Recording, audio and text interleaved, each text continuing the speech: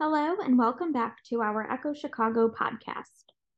Today's episode is the final in our three-part run, Echo Chicago and AmeriCare's Partnering for Mental Health Care, where we focus on the unique series that we have run in partnership with AmeriCare's, specifically for free and charitable clinics.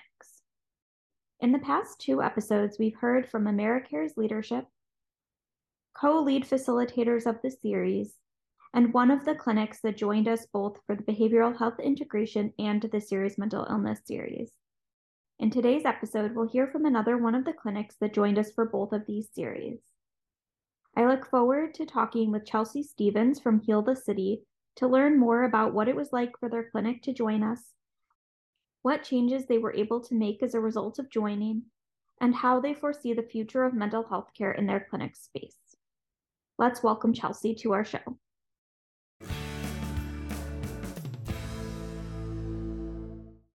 To get started, could you just introduce yourself, please? Sure. My name is Chelsea Stevens, and I am the Executive Director at Heal the City Free Clinic in Amarillo, Texas.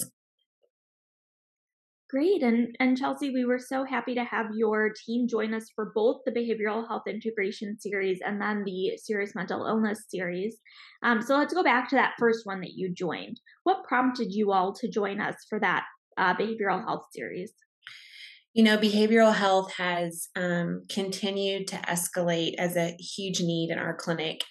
And we really were at a time of questioning for our clinic and our staff, and how do we take care of our patients well and provide the quality care that our mission's focused around. And seeing the escalation in behavioral health needs really prompted our team to look for resources, look for collaboration. And about that time, here comes this amazing opportunity for us to join this series.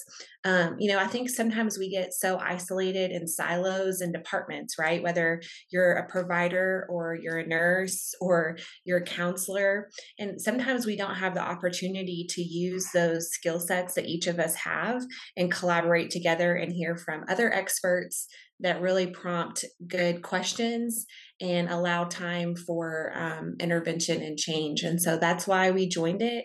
And it was an amazing opportunity for our clinic. Well, that's good. I'm glad it was a positive experience for you all. I know on our end, we really enjoyed having your team participate.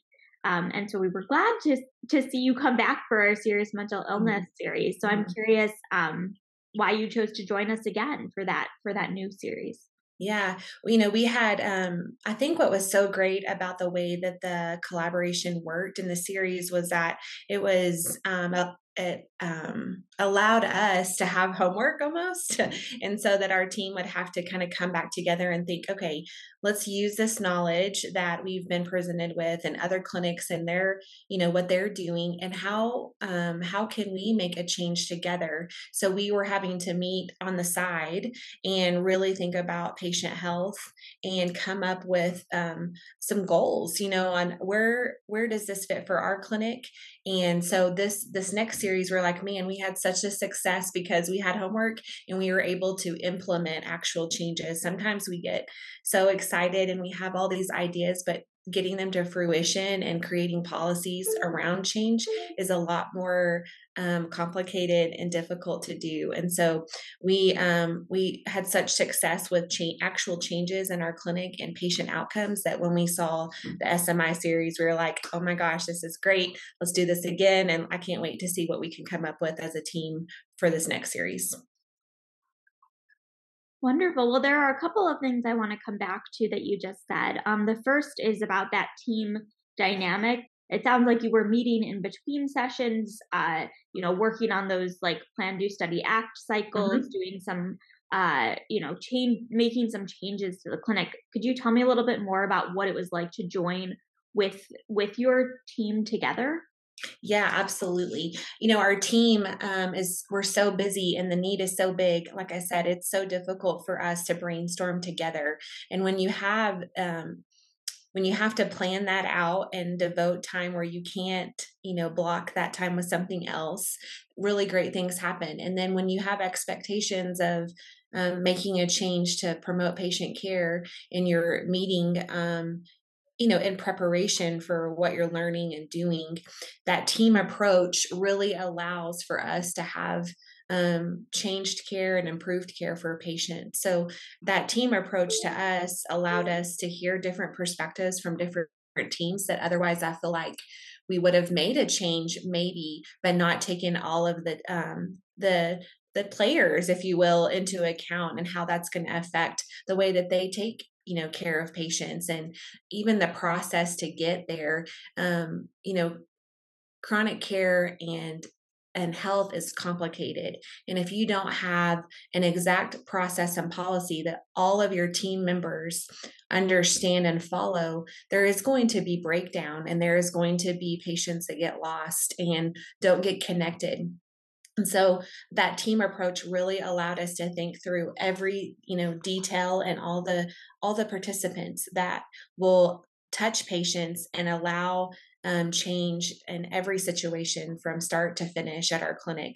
So that team approach, I think, really instigated proper change and included everybody in the buy-in. And if you don't have your staff to buy in on change, it's really difficult to do that. And our staff was able to buy in and understand how this really is going to promote patient care, and that we can rally around. The other thing that you had mentioned before that I wanted to circle back to is just like the changes that you've been able to make in your clinic as a result of joining. Some of those things that you maybe discussed in your meetings, ideas that came from other clinics. So it can be from either series, the BHI series, the SMI series, both. But I'm curious, like, what did your team take away from the series? What changes have you made as a result?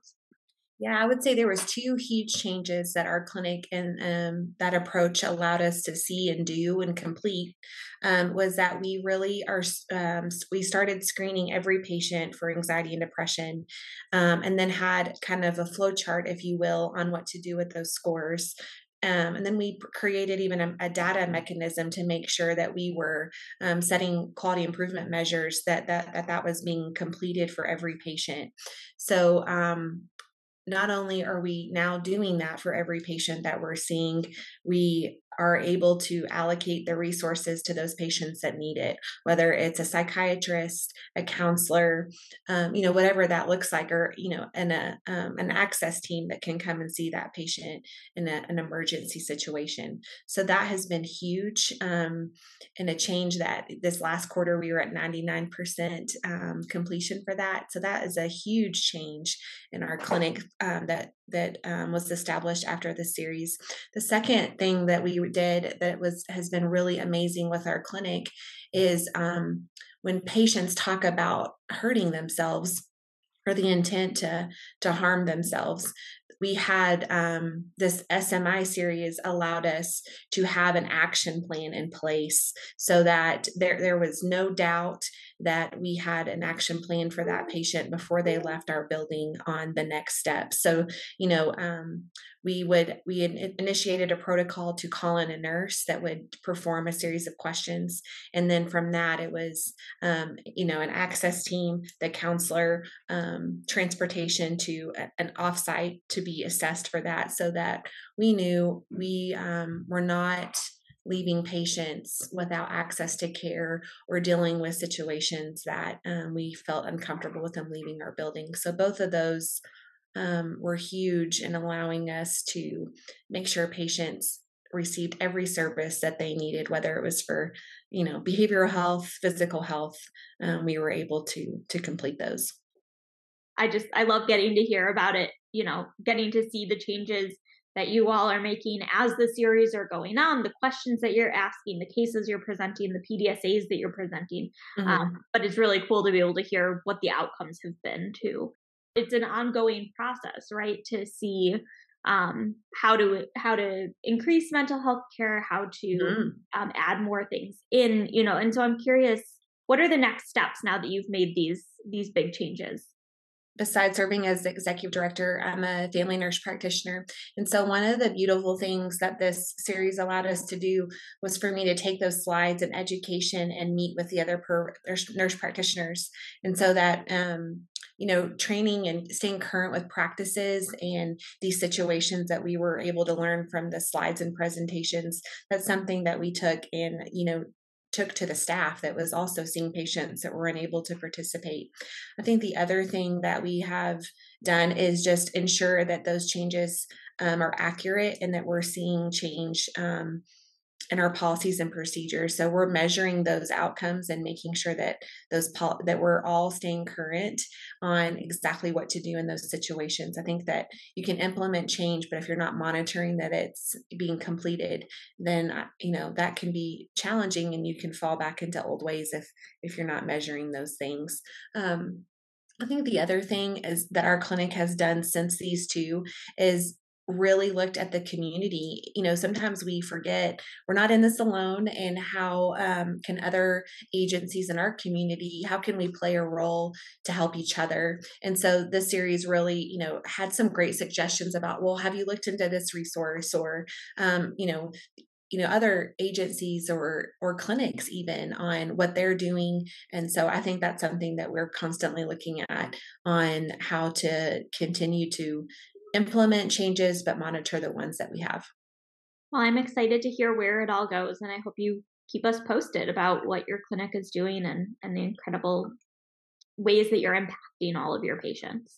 Absolutely. And thank you guys so much for doing these for clinics. It's imperative for us, I think, to continue to be better and to really discuss things that are so pertinent and that are overwhelming and really we're seeing in practice that are as escalating. So thank you for taking the time to help clinics like ours. We really appreciate it.